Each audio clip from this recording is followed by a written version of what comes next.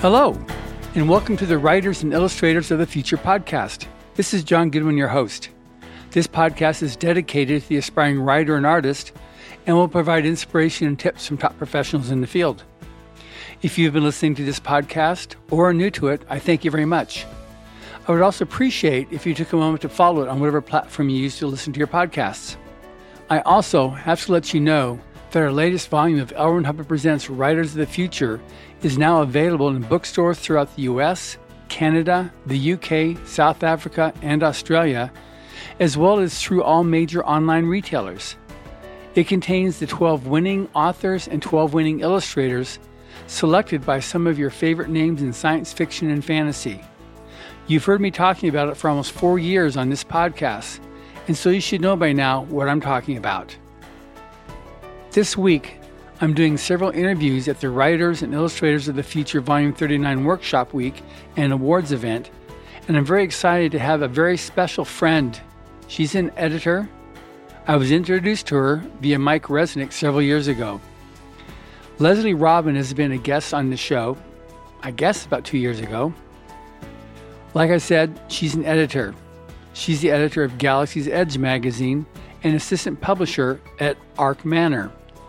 She's a published author, Australian author, which you will rapidly find out as soon as she begins speaking. So, welcome back, Lezli. Hello. Welcome, everyone. So, we've done this before, but I guess yours is a great story of how you've always had a strong affinity for writing and for reading, but how you actually made it into the science fiction community, and just that journey is, I think, is very, very special. And it's also very special to the person that made that possible, which is ultimately what we try to do with Writers and Illustrators of the Future as per the original, legacy as created by L. Ron Hubbard. So please enlighten me. So my career started in an unorthodox way, and a lot of authors will find there's no blueprint to getting their career started. There's no cheat guide. There is examples out there, and there's also lists of, if you do X, Y, Z, you should start your career.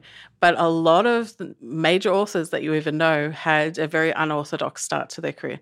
So I met one of the previous judges on Writers of the Future, Mike Resnick, on eBay. I was buying a book, Anne McCaffrey book.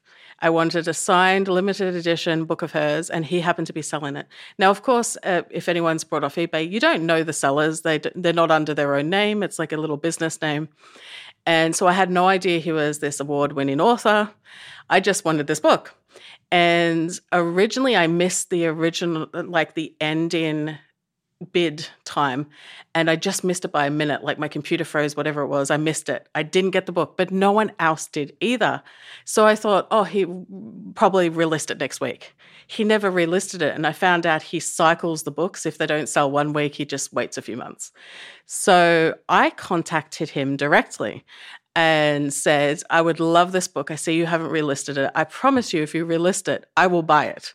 I just did the stupid thing and missed the first bid time. And so he said, how about I sell it to you directly then? We can avoid eBay fees. And so I said, that's brilliant. The book arrived, and not only was it like packed beautifully, I found out his wife, Carol, used to do all the packing. But in it, which he didn't quite realize she did, she put flyers in for his works. So I was like, Mike Resnick. Oh, that's interesting. Like books by Mike Resnick. Okay. And didn't think much of it, but I sent an email to the seller saying, I really appreciate that you were selling a rare book for a really good price. Like it was not expensive at all.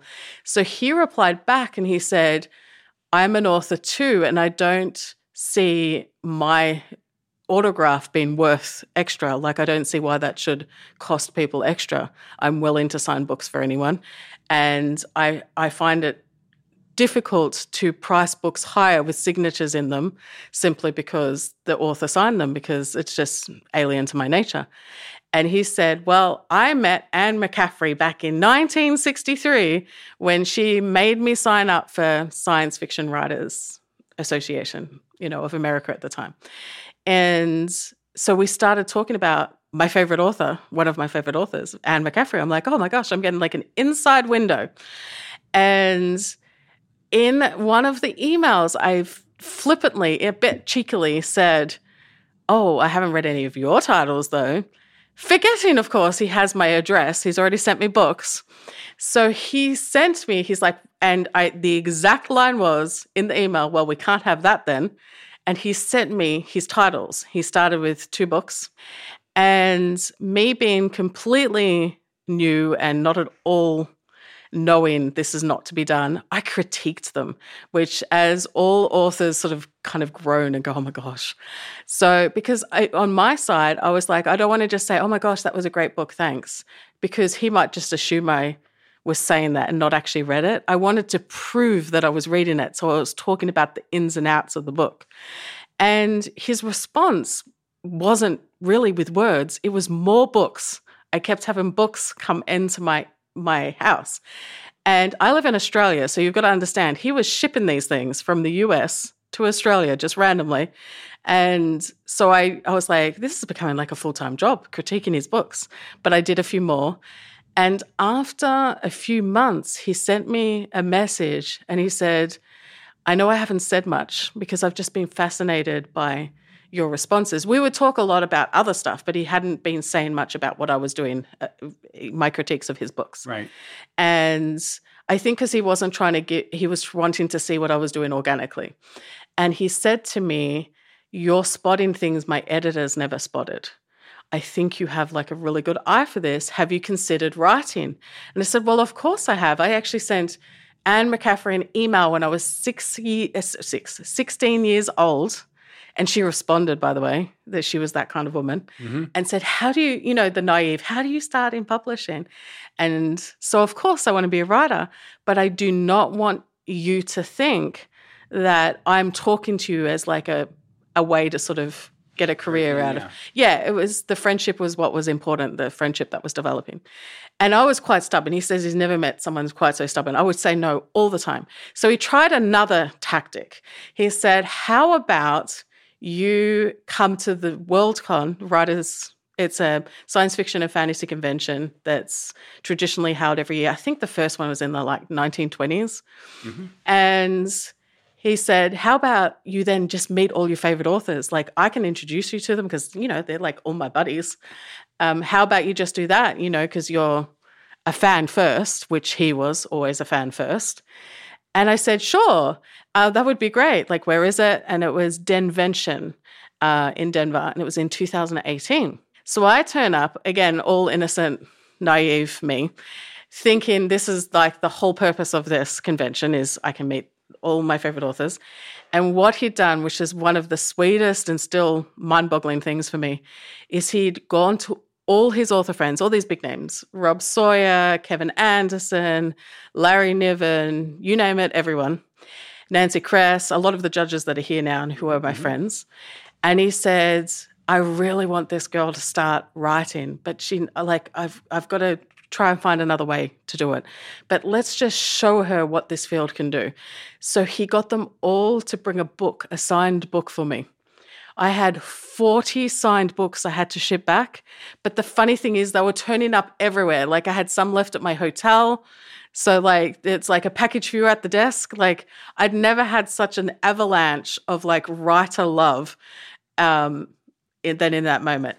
Now, one of the things that I did, I was innocently thinking, when is this ever going to happen to me again, going to a writer convention? I've got to make the most of it. My twin sister is also an avid science fiction and fantasy fan. Her favorite author, Lee Modesitt, was there. And she actually gifted me some of his books on my 16th birthday. That's how much she loved him. Wow. When your twin gives you books, it's love. And he was there doing an autographing as well as other things. But I went and brought some of his books to get signed as our birthday present, or a birthday present to her. Because Worldcons often fall on our birthday. And I waited for him, and he actually had been seeing me go around with Mike Resnick and like being introduced to people. And he'd been seeing that sort of like in the periphery of while he was doing his things. And he said to me, oh, yeah, sure, I'll sign books for your sister. Would she also like some promotional items? And he was just super sweet about it. And I was like, oh, my gosh, I'm going to be like the best sister. My sister's going to love me.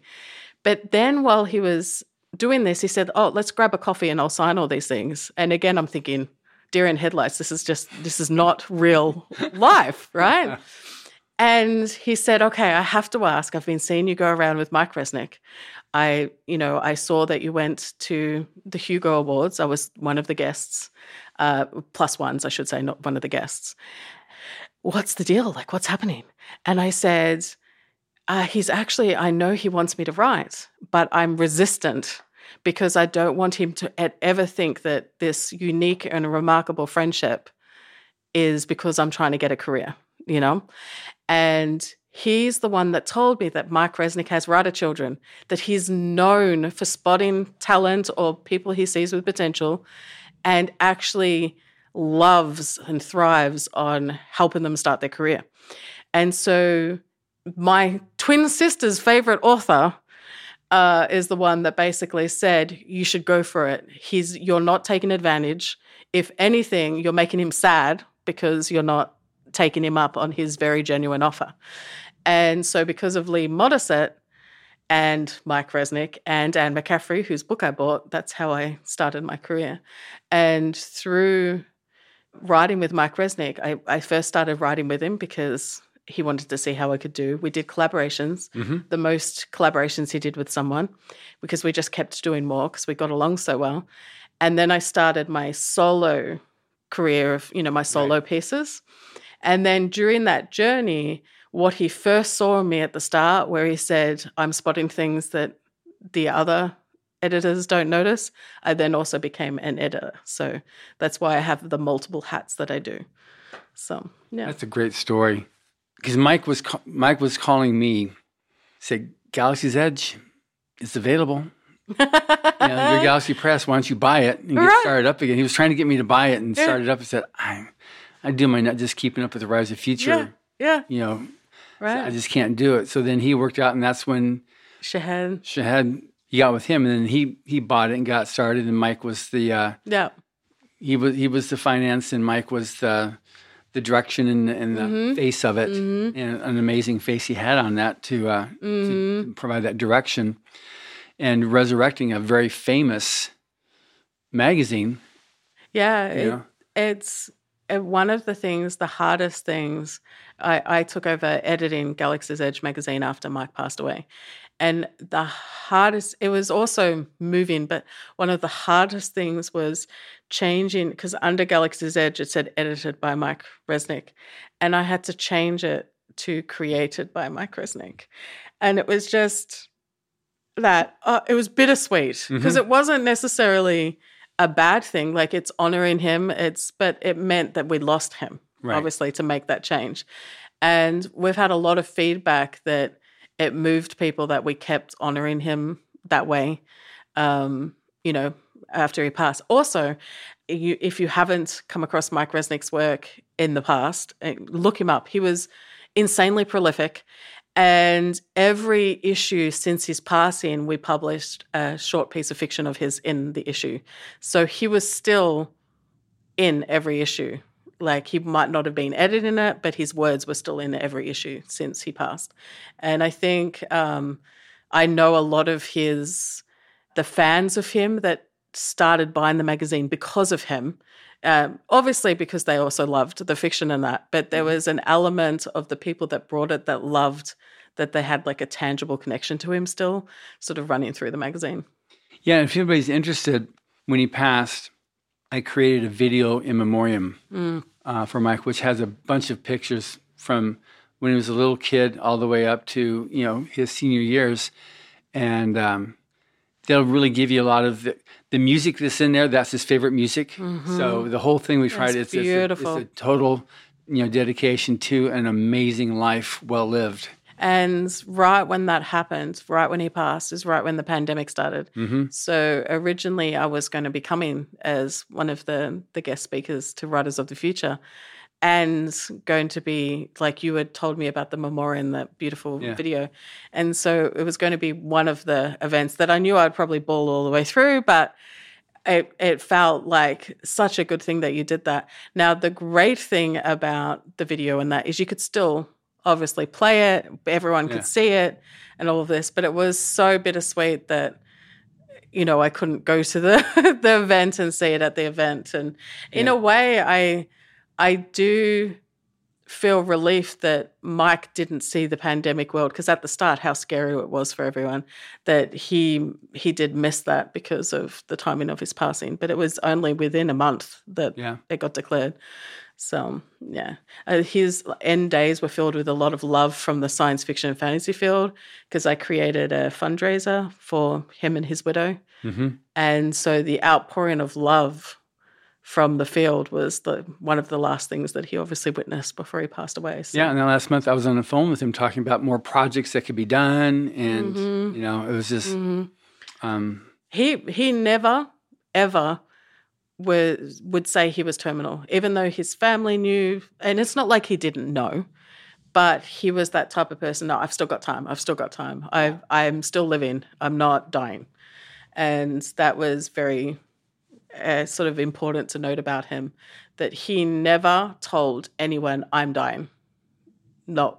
Yeah. No, he was just, and I was just, for myself, talking to him, just, I'll run with his lead on that one there. Yes, exactly. It's the same thing with Dave Farland when I was on the phone with him 2 days before he passed about, the next year of Rise to Future, and he was going to be doing an online Zoom event for all the different people. And we were talking. He said, "Can we push it back?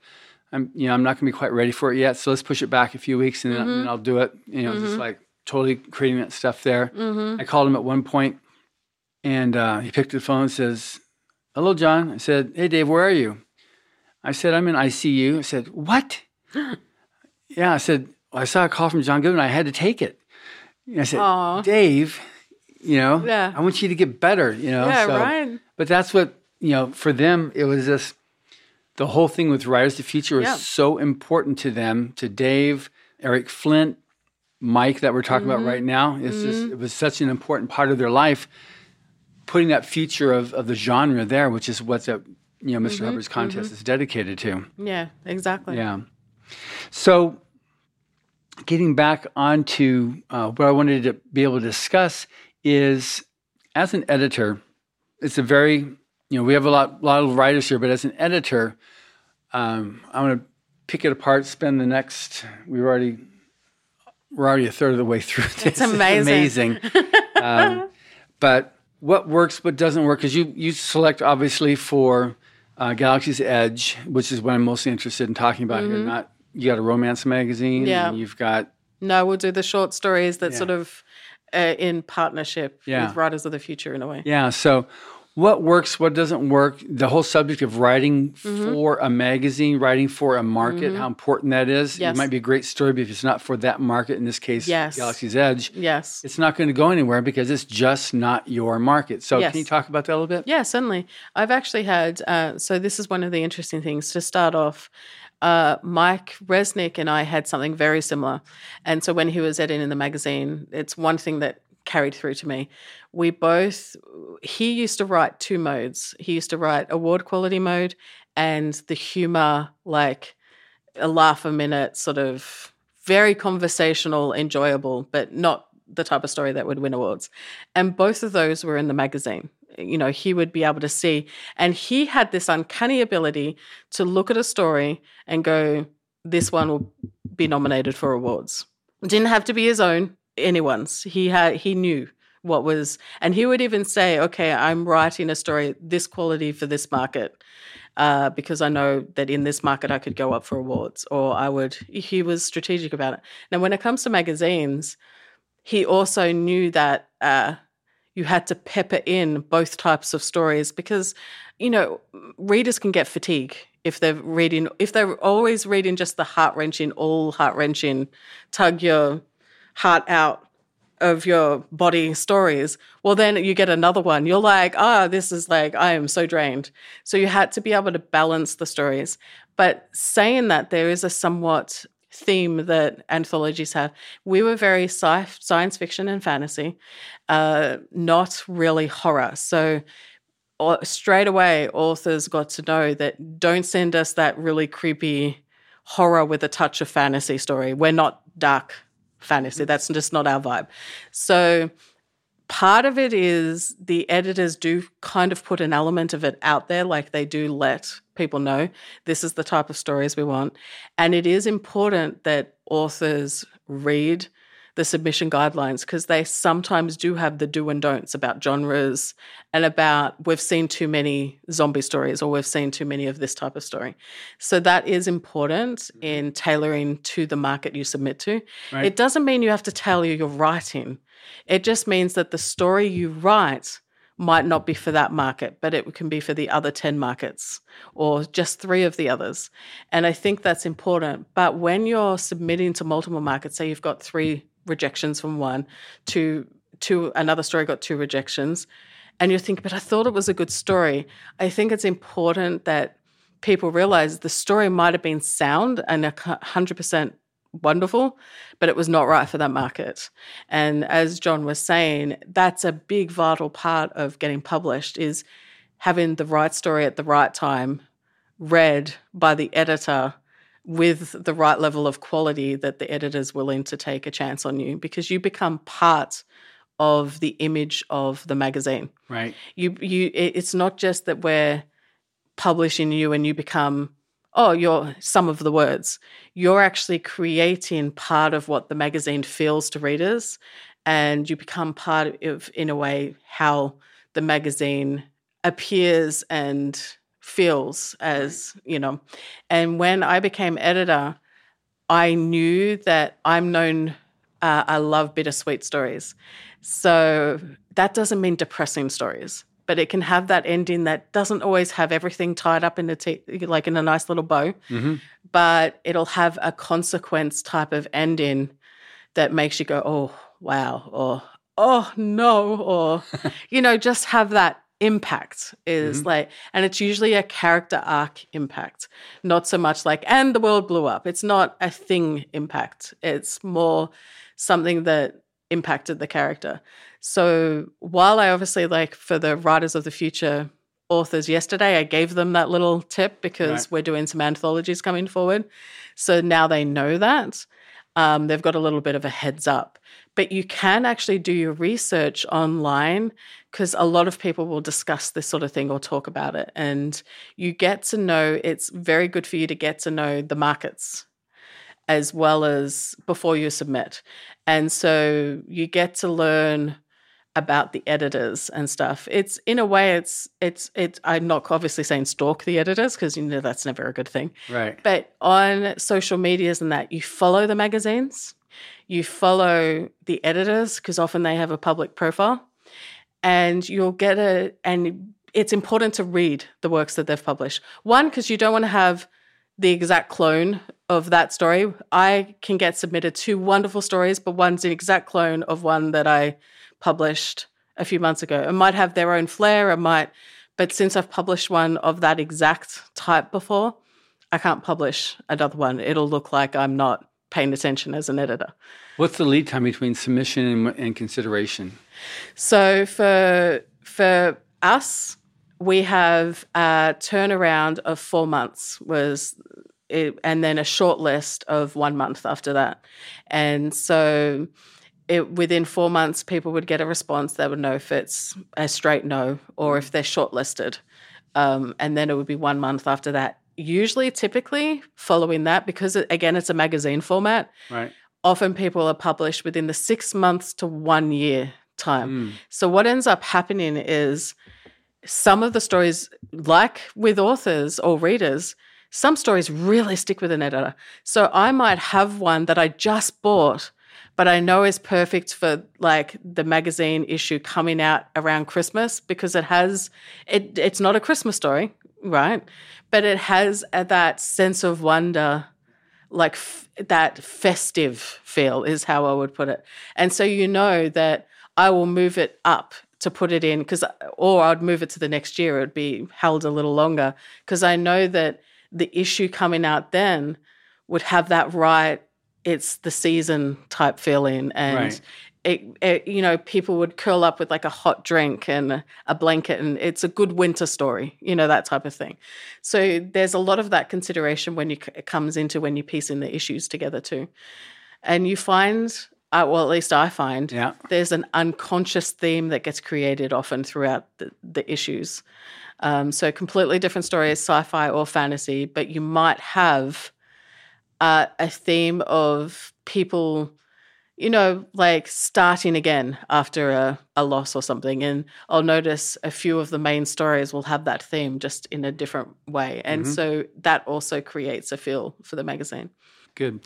Now, one thing, and I've had this as a repeating point in multiple podcast interviews, a reject from a magazine, what can that mean? So there's several, and that's why it's good if unfortunately, editors can't always give a personalized rejection. Right. There's what's called form rejection, and there's a personalized rejection. I tried to give as many personalized as I could, and I would sort of put in, even if it's not one that I read, but I saw the first reader's little information about why they stopped reading the story or what have you, I would give a little bit of insight. So it has to be constructive criticism. And there is such a thing of responding with, this was actually a wonderful story, but we're not the right market. So that's one of the answers. It didn't find its literal right home. It doesn't belong there. Right. Another answer is, we've seen some of this before. So again, wonderful story, but I just published another Angel story. Yeah. The third thing is always, which is always the case, is there has to be a level. Editors are actually willing to work on a story and actually help an author bring it up to standard if it has a remarkable idea or a remarkable character.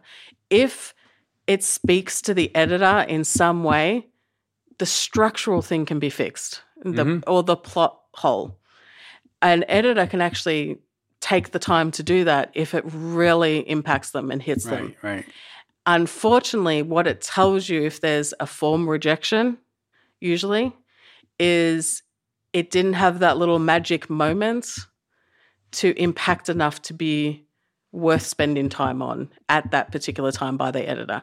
Now, I'm just going to put a little note on this that unfortunately with magazines, you have to respond quick. You only read a few paragraphs. So for an editor to take the time to work on a story with an author, that means that something in the story kept them reading to the end, even if it wasn't perfect. A lot of stories are rejected before the first page is finished.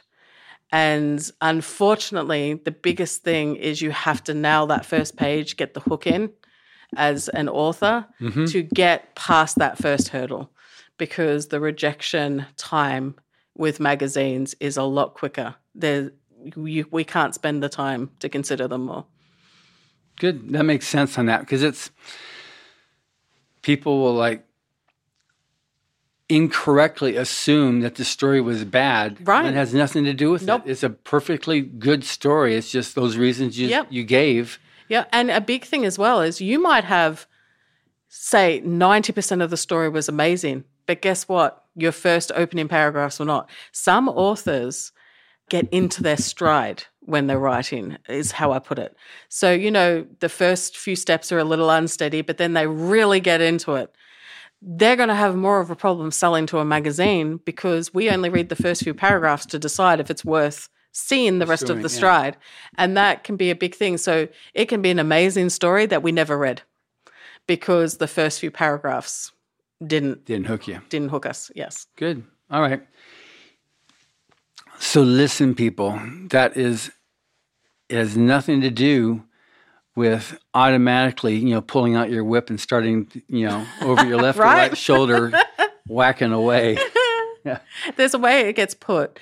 A lot of the time editors will say, don't start with information about the world, backstory. Start in the middle of the scene.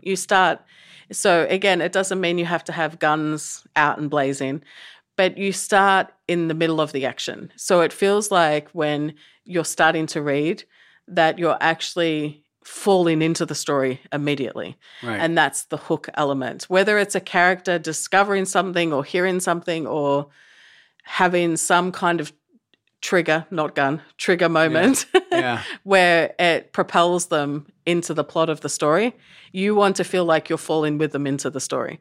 And so that's important. There's one thing that I didn't mention yesterday in the workshop just because of time constraints, but there's such a thing as earning your exposition. So established authors, because we know they've got a big reputation, they've put out amazing works and things like that, they can get away with starting a story with a little bit of exposition, which is like description and all of this. And because we know from their reputation, they've got the goods to back it up. When you read on, you'll get into the good juicy bits, you know. Right. Now, with new authors, you have to earn your exposition. If you're starting off with like a description on something, editors are yawn and like, no. Because we don't know what you've got. All we're seeing is you're just describing something. We're not, it's a thing of show, not tell. And so you need to be showing from your first page. You need to show what's happening, not tell what's happening. And that's a big thing especially in the short market, in that first page. And so unfortunately, a more established author can get away with having a slightly less quality story if because they've got the reputation and that behind them and the promise that they'll deliver. Yeah. And new authors don't have that. You have to sell it in the first page. Right. Sometimes I've seen Jody, the coordinating judge for Writers of the Future, she'll go through it. Okay, so being page 3 or 4, it's okay, good. This is where your story begins. Because I've done this. Yeah. Exactly right. No. You know, so because you have to be there where something's going to grab them. So that's in the middle of the action. You can go back and fill it in more later, but you've got to get the person and hook them because you're talking short fiction. We're not talking novels. This is short fiction. Short fiction.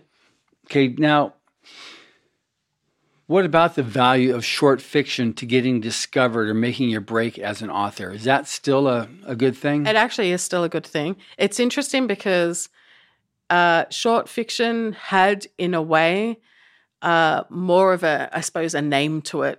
In the earlier years, short fiction was like seen as, it's quite a big thing. But now novels have taken over in the level, this is prestigious to have the big novel contract or whatever. Right. However, there's actually more short fiction markets now than there was before the digital age. Now, that saturation is not always good when it's not a good market, obviously. Right. But in general, there's a lot of quality markets and a lot of the original markets have converted over. So they also have the digital platforms and that. So, the Asimovs, the analogs, they've come along with the ride. And so one of the things with short fiction, when it comes to getting your name out there and discoverability, I mentored an author last week. He's had 4 novels that he's been putting to agents, trying to get an agent first so he can then submit to publishers. And he has what I call writer fatigue. He's exhausted waiting. Right. Waiting can be exhausting. Like he's done the work. Right. Now he's waiting. And he says, I just feel like I'm not getting anywhere. Part of the problem was he's not discoverable. The other part is he's not networking in the field. He doesn't feel like he has buddies. Because he doesn't know anyone. So I told him networking is important. Get to know other authors, editors, social media and that. And that's the first step of he won't feel as alone. But I advised him, and this is the point of the answer, is I said, try your hand at short fiction. If anything, it'll just hone your skills because you have to be able to tell a story in a lot shorter word spans, but it still has to have everything a story needs, the beginning, the middle, the end, the character arc, a resolution or a consequence. You just have to do it at a more condensed rate. The thing with short stories and how they're important to careers is if while you're waiting for the novel sale, even if that's what your aim is, I want to be a novel writer, you can actually be in the notice of the editors, of novelists, of novels. you can actually get the notice and everything earlier if you start in short fiction. So not only do you hone your skills, but you have pieces of fiction you can submit regularly elsewhere because they're short. You can even take a break for your novel, write a short story when you're having fatigue with your novel, submit it out there, and when you start getting noticed or published, believe me, the editors of the novels, because they love science fiction and fantasy, they read the short stuff too. And I've known multiple authors that started in short fiction that became friends and noticed by editors of publishing companies that do novels, and they get noticed beforehand. Yeah. And it means that when they're submitting their novel, if that editor sees it on their desk, they're like, oh my God, I loved that novelette that they sold to Asimov's. Like, oh, I wonder if they're novels. Like, great. Also, I do think short fiction helps in career credibility when you're going for an agent. If you can say, I've won a Writers of the Future award at the very start of your career, or got multiple silver mentions and so forth, and you've got that in your cover letter to either an agent or an editor, it gives you credentials from the start that you can help build in your career. So, yeah, I think it's quite important. That's good. Now, with short fiction, I've seen some people, I've got a novel, if I just take out a chapter, because Pat Rothfuss did this with his book, but you can't just take a chapter and tack on a beginning and end, say, here's a short story. There's a lot of problems with that. Let's talk about adverbs. Oh my gosh, adverbs. So even I have to go through my own work and kill, search for. Some you can search, find, and kill. Right. But there is such a thing as trimming or expanding manuscripts. It usually works the other way around. So not from having a long piece and then trying to excise, basically, like the heart of the piece. And, this is like a short story encapsulated. This is the bit that's so important. Everyone will love reading this and go, wow. It usually works the other way around, actually, where a short fiction, usually a novella, gets expanded into a novel. And most of the time, the novella still is better than the novel because the novella was the length that story needed to be. Right? And then the novel was like adding in a little bit of adverbing and expanding word usage. So one of the things that I have found when I do is when I get novelettes, I love a good novelette. I write also to a good novelette length. But I find sometimes novelettes are padding of short stories. And believe it or not, search, find, kill, adverbs, things like that, you do trim up a story, and then it means that the story is the length it should have been. So yes, you can excise something out of a novel. It was such a super exciting adventure that they went on. That was like when the bubbling, fast-running, clear brook. Right. So saying this is what's something that's actually come in an interview that I just did. I was talking to Daniel Abrahams. He's one of the authors of The Expanse. Mm-hmm. I was interviewing him for the magazine.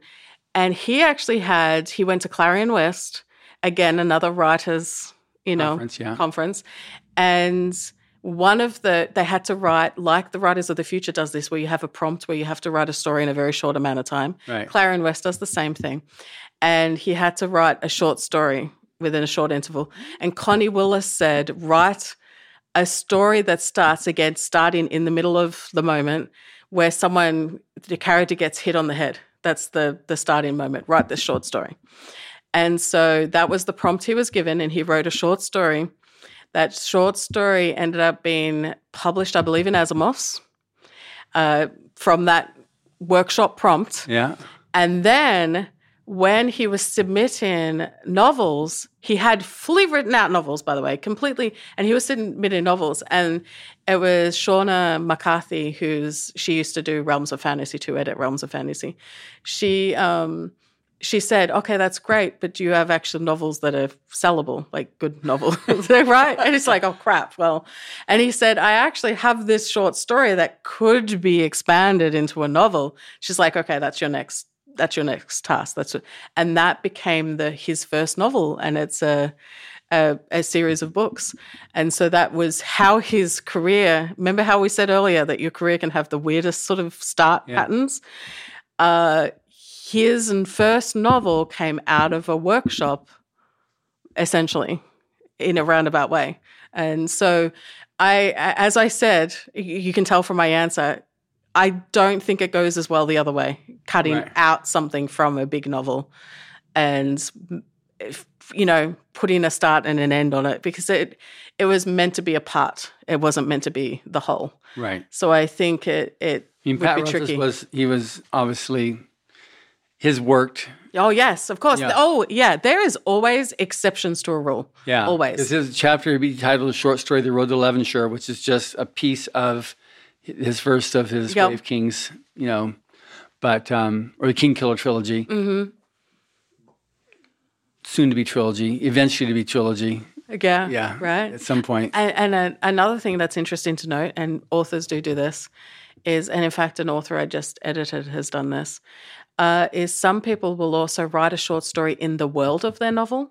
So it's like a little side quest. Think of it like it might have one of the lead characters, or it might be a story from like before they were the main characters, like in their past, before they become the lead. This is like their teenage years or something. And it's a short story. And if they can sell that, and it stands alone in itself, that's important. It has to be a short story that stands by itself. If they can sell that to like fantasy and science fiction magazine or Asimov's, when they're pitching still, going through the years of pitching the novel, they can say, hey, the first story of this world sold to Asimov's. And, readers were really receptive. Sheila Williams brought it. This was wonderful. And so short fiction can also give you a little foot in the door for credibility for your novel length. Yeah, and one thing, too, can be done, even if you're not going traditional. Yes. You're going to go independent. That short story can be the good lead magnet. Yes. That will get somebody like, wow, I like this guy. Yeah. What else? And then use that to get them interested in your novel. Yes. And then you go. And you're not investing a whole novel length. As in business, it's called a loss leader. Right. Right. And so it's the little carrot you dangle for free, or make more accessible. So if you sell it, obviously, traditionally, it's then in one of the magazines or so forth. But that's the bit that everyone can sort of get a bite size of what you do. Right. And go, oh, this is what this author can offer.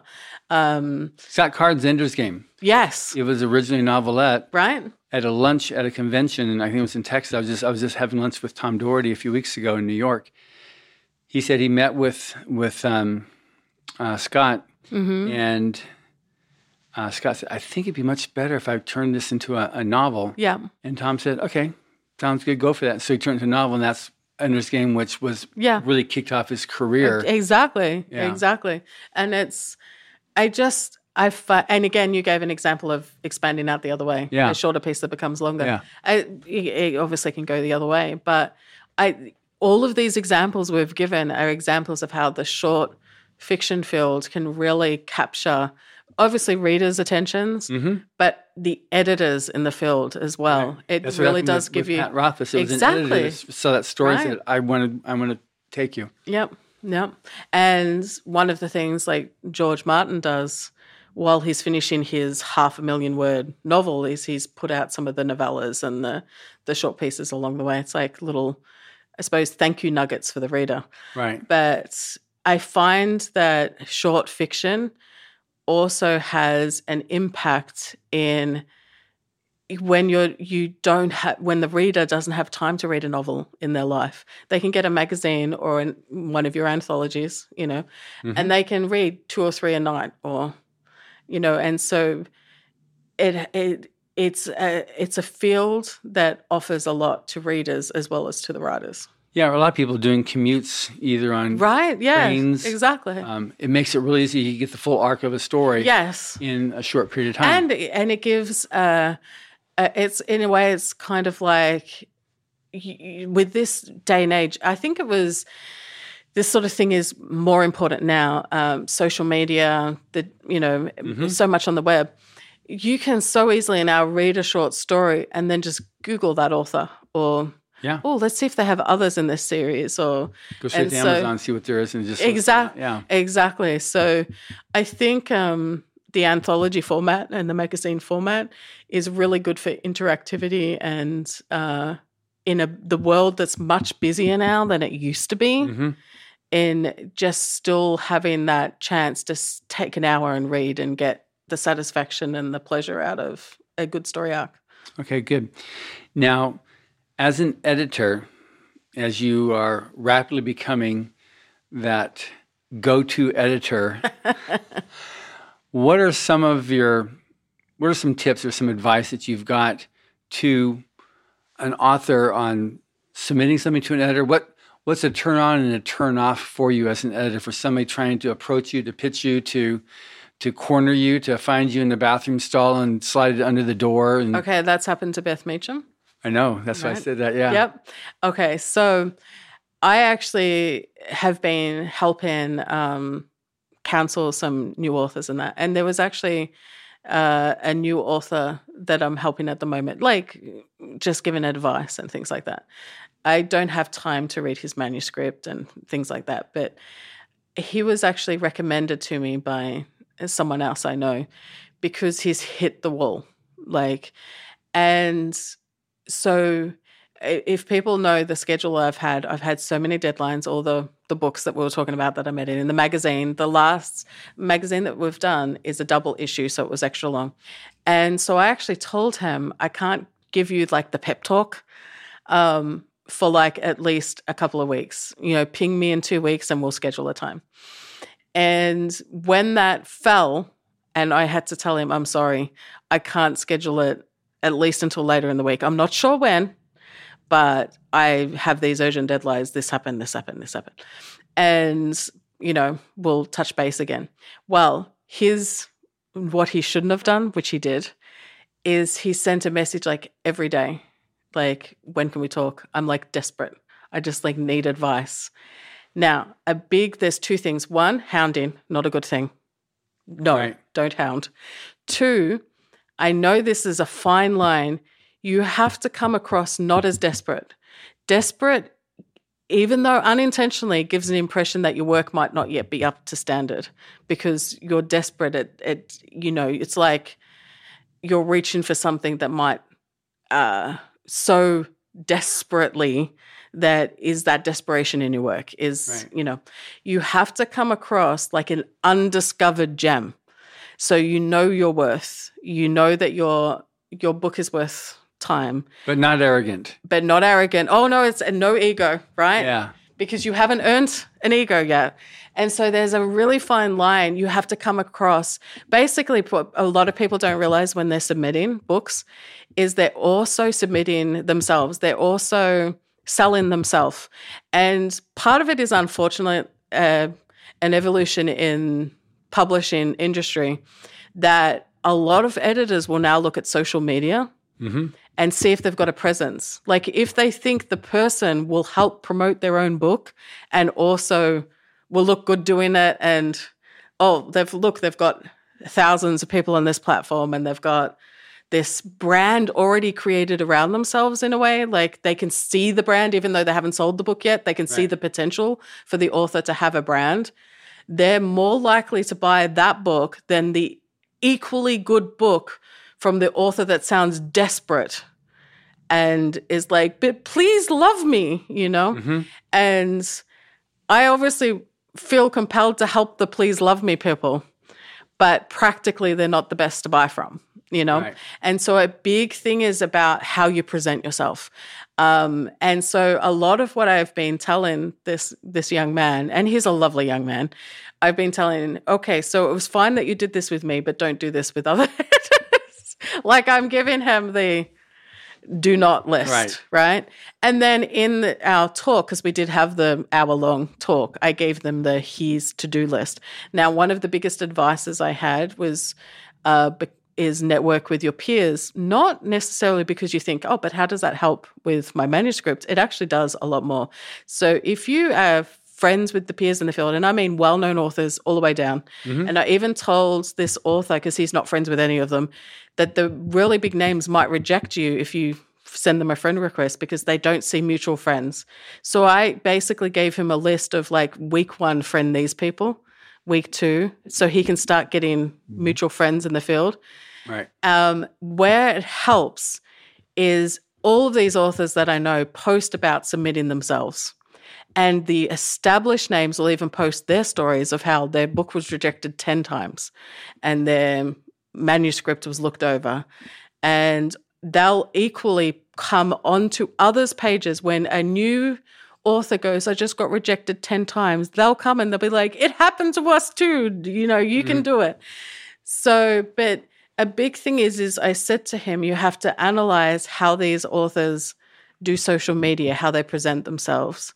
And so I said to him, the biggest don't is basically you have to be passionate about your book, not desperate. Seeing passion is actually good for a publisher. We want to know that you will push this book as much as we will push this book. You will drag that boulder to the top of the hill. Right. We want that. We want passion. Right. We don't want to feel like we're holding someone's hand and desperation. And so then when it comes to submitting, because the goal of this is to submit,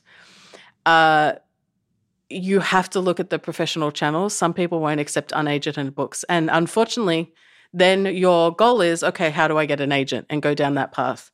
Don't follow them into the bathroom stall and shove a manuscript under the bathroom stall just because you think, well, at least she's got it in her hands now. Well, then it also ended in the bin 5 minutes later because that's not the way you do it. So, yeah, it's a fine line between being passionate and engaging and presenting like you can be a brand around your book. Yeah. And being desperate and sounding like, I want to get published at all costs, but it doesn't mean my book is good. That's the way it comes across. Right. So we want to see your talent in your bearing. Good. All right. So the last little bit on this podcast, here we are this week at Rise of Future Week. You've spoken to this year's winners, this group of winners. I'd like to discuss from your perspective. I mean, you found out about through Mike Resnick when he was a judge. And so I can't really call you an outsider, but as I get why you're saying it. Yeah, but as a non-judge person, a non-judge, yeah. Can you just give me your take on this contest and why it's important for someone to enter the contest and the value it can be for a career start? Whether you win or not. Yeah. I see a press release a week usually with someone saying, I won honorable mention as they're getting their first novel published. Exactly. I say for first off, creating your writer family, writer community starting out is important. So the biggest thing is you are going to get rejections. You are going to feel like you're slogging through a mine all by yourself. Just trying to find the gem that's buried in the wall in the background. And then you want everyone to see that gem and to be discovered and become the next best thing. All of us want that. When, it's a career goal. You want to be the creme de la creme. You don't want to be just still submitting after 10 years. So a big thing is finding your people.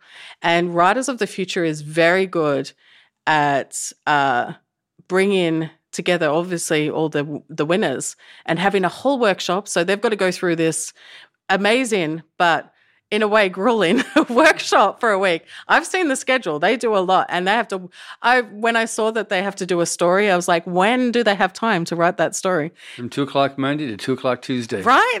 So, but they've still got all the events and the workshop things that they have to attend. And they're still talking to all the guest speakers and the judges when they can and trying to experience as much as they can of this. So the great thing about this contest as an outsider looking in is I can see the careers starting, like the networking element, which is important. Now, where it extrapolates out is, perfect example, my magazine, Galaxy's Edge. I have brought numerous stories from not just the winners, but people that have submitted to the contest. I automatically know there's a caliber level of quality when I see even a silver winning mention. And so I think that it does add an early on credential that helps in sort of validating that you've got you can do quality work very early on. So that does help in a career expanding out. And as you said, you do see like novelists say, and my first short story was winner of volume, 36. And even half your judges were winners at a certain stage. And the reason why they're judges is not because they won their short story originally. It's because they now have multiple award published books and they're famous authors now.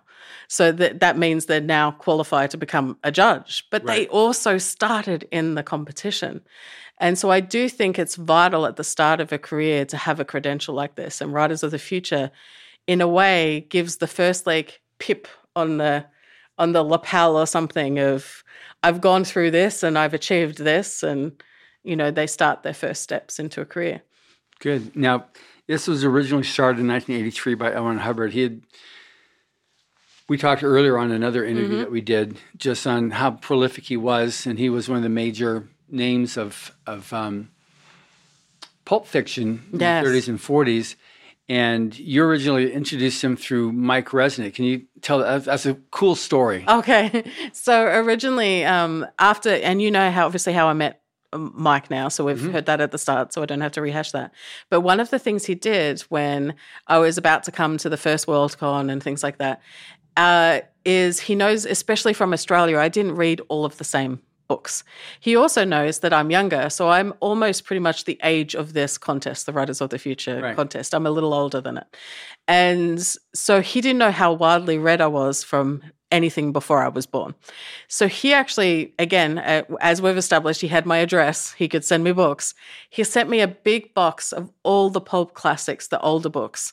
So Best, Frederick Pohl, everyone, Siamak, Williamson, yes, and obviously L. Ron Hubbard.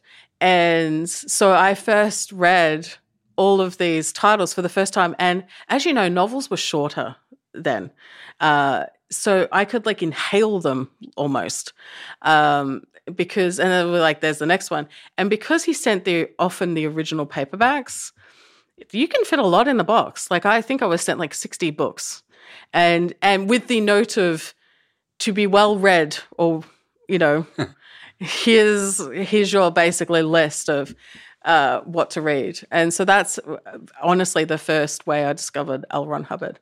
And we were discussing in the interview Typewriter in the Sky. Yeah, Typewriter in the Sky. That and I do definitely remember even the covers. Now it's coming to me, the covers of these books, and the smell.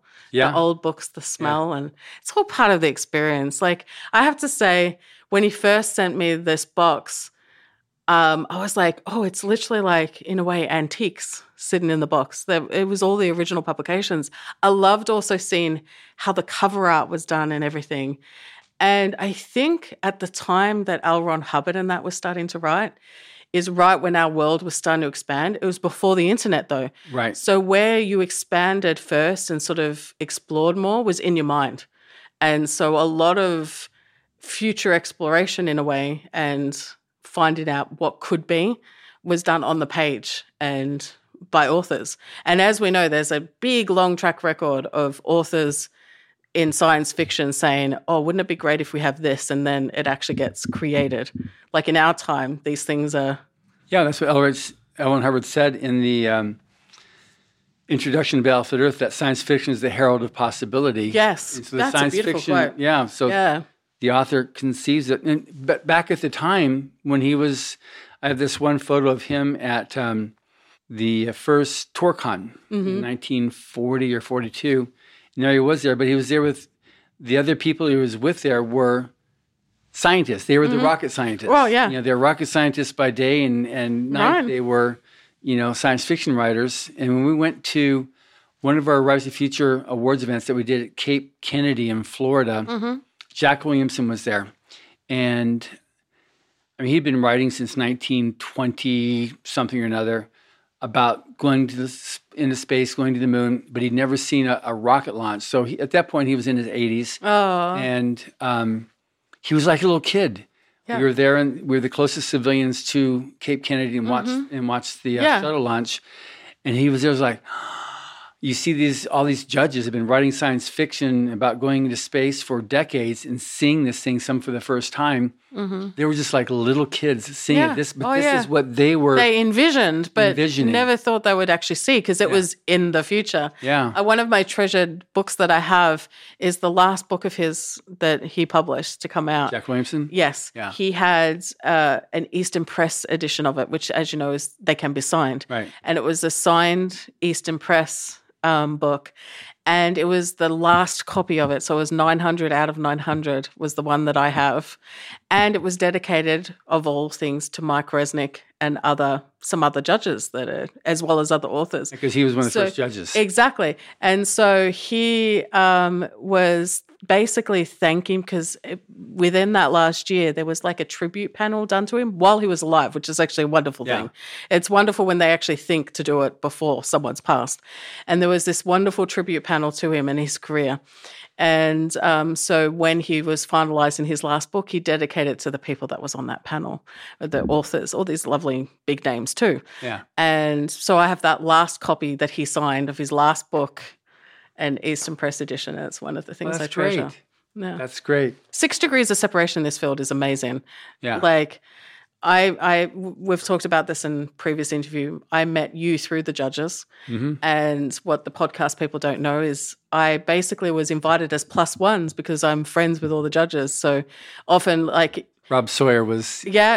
And especially partly it's a pay it forward thing where if a bigger author is at an event, but they've got one of their proteges or one of that sort of thing there or friends, they're, plus one invites get extended out, and but it must have been funny from your side in that because I just kept turning up at random dinners. Okay, you're Mike's guest, okay? Mike and Carol have their daughter, okay, good. And here's Rob Sawyer. Carolyn wasn't there, so he's bringing Lezli. Yeah, and then I went with someone else. Yeah, I went with someone else at one point too. I remember it was one of the Bain, and so it might have been Eric Flint. I'm not sure, but maybe it happened several times. But so who is that woman? Yeah, who is that woman? Who's that random redhead Australian? Yeah.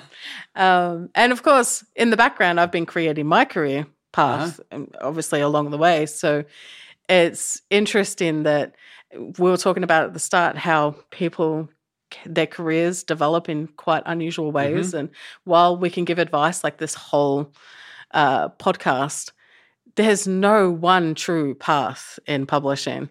And even how I'm sitting here at Writers of the Future basically came out of me being invited to dinners. Obviously, I've been invited here because of certain credentials, what I can talk on. Right. But you wouldn't have known me at that time. Yeah. No, that's good. I mean, one thing I do feel, and we got to wrap this up because we're now over our hour, is community is really important. No matter what, in science fiction and fantasy, that world, community is so important. The Writers' Future Forum is won awards the last 3 years because it's such a safe forum to participate in and to meet your family. Because we're totally here to help you. 100%. And even speaking to what we just said, at one of those dinners, you were saying, I would love a new judge. And I suggested Jodie Nye, who is now your coordinating judge. That's right. Judge. And so, as I said, that was through networking. That was through me being a plus one at a dinner. And by that time, we'd known each other for a couple of years, a few years. Yeah. And she was one of the suggestions I made that it worked out perfectly. She's a total sweetheart. Yeah, exactly. Yes. Yeah, exactly. Well, good. So now for someone, we can do for yourself or for your magazine, how can somebody find out more about you and about your magazine? So there's... Or this magazine, at least we're talking about, yes. Yes. So the magazine website, and we're converting to an anthology series, but we'll still have just as many sort of slots to sell to. We'll still have a submissions page and all of this, but it's galaxiesedge.com. Simple as that. And it has everything. It has the current issue on the main page. It'll have the About Us, the history, and it'll also have the submissions page. And we're always going to have a submission portal open at certain times of the year, accepting stories, wanting new stories. We love getting new authors. It's the same thing with Writers of the Future. I love seeing authors from that random country that we've never had before. And I'm like, they submitted a story to us. So I hope it's a good story, you know. And so, on on galaxiesedge.com, it'll have everything you need to access. And on there, it'll have the link to go to the submissions page and so forth. It'll also have updates. Good. And for me, LezliRobyn.com, LezliRobyn. I'm actually slightly updating my website now, but you can still go to it. And I actually have pages that show me as the editor. And so you can see the works that I've edited, and then pages that show my work as an author. And my life on the beach with my dog. So you get a taste of the me behind the words. Exactly. And the true mermaid that you are. Yes. With the unruly hair that we had to keep taming for the interview. Exactly. Well, thank you, Lezli. And thank you for listening. Subscribe to the Writers of the Future podcast wherever you get your podcasts. We've also been syndicated on the United Public Radio Network, where you can find these podcasts as well. Writers of the Future series can be purchased wherever books are sold in the U.S., Canada, the UK, Australia, and South Africa, and available everywhere via Amazon.com. We're especially appreciative of our sponsor, Carnation, for supporting this podcast. Carnation has been making delicious milk products for over a century and is still going strong. Writers and Illustrators of the Future are contests created by L. Ron Hubbard to provide a means for the aspiring writer and artist to be seen and acknowledged. It is free to enter and open to amateur short story writers and artists of science fiction or fantasy. Again, thank you very much, Lezli. You're welcome. Thank you.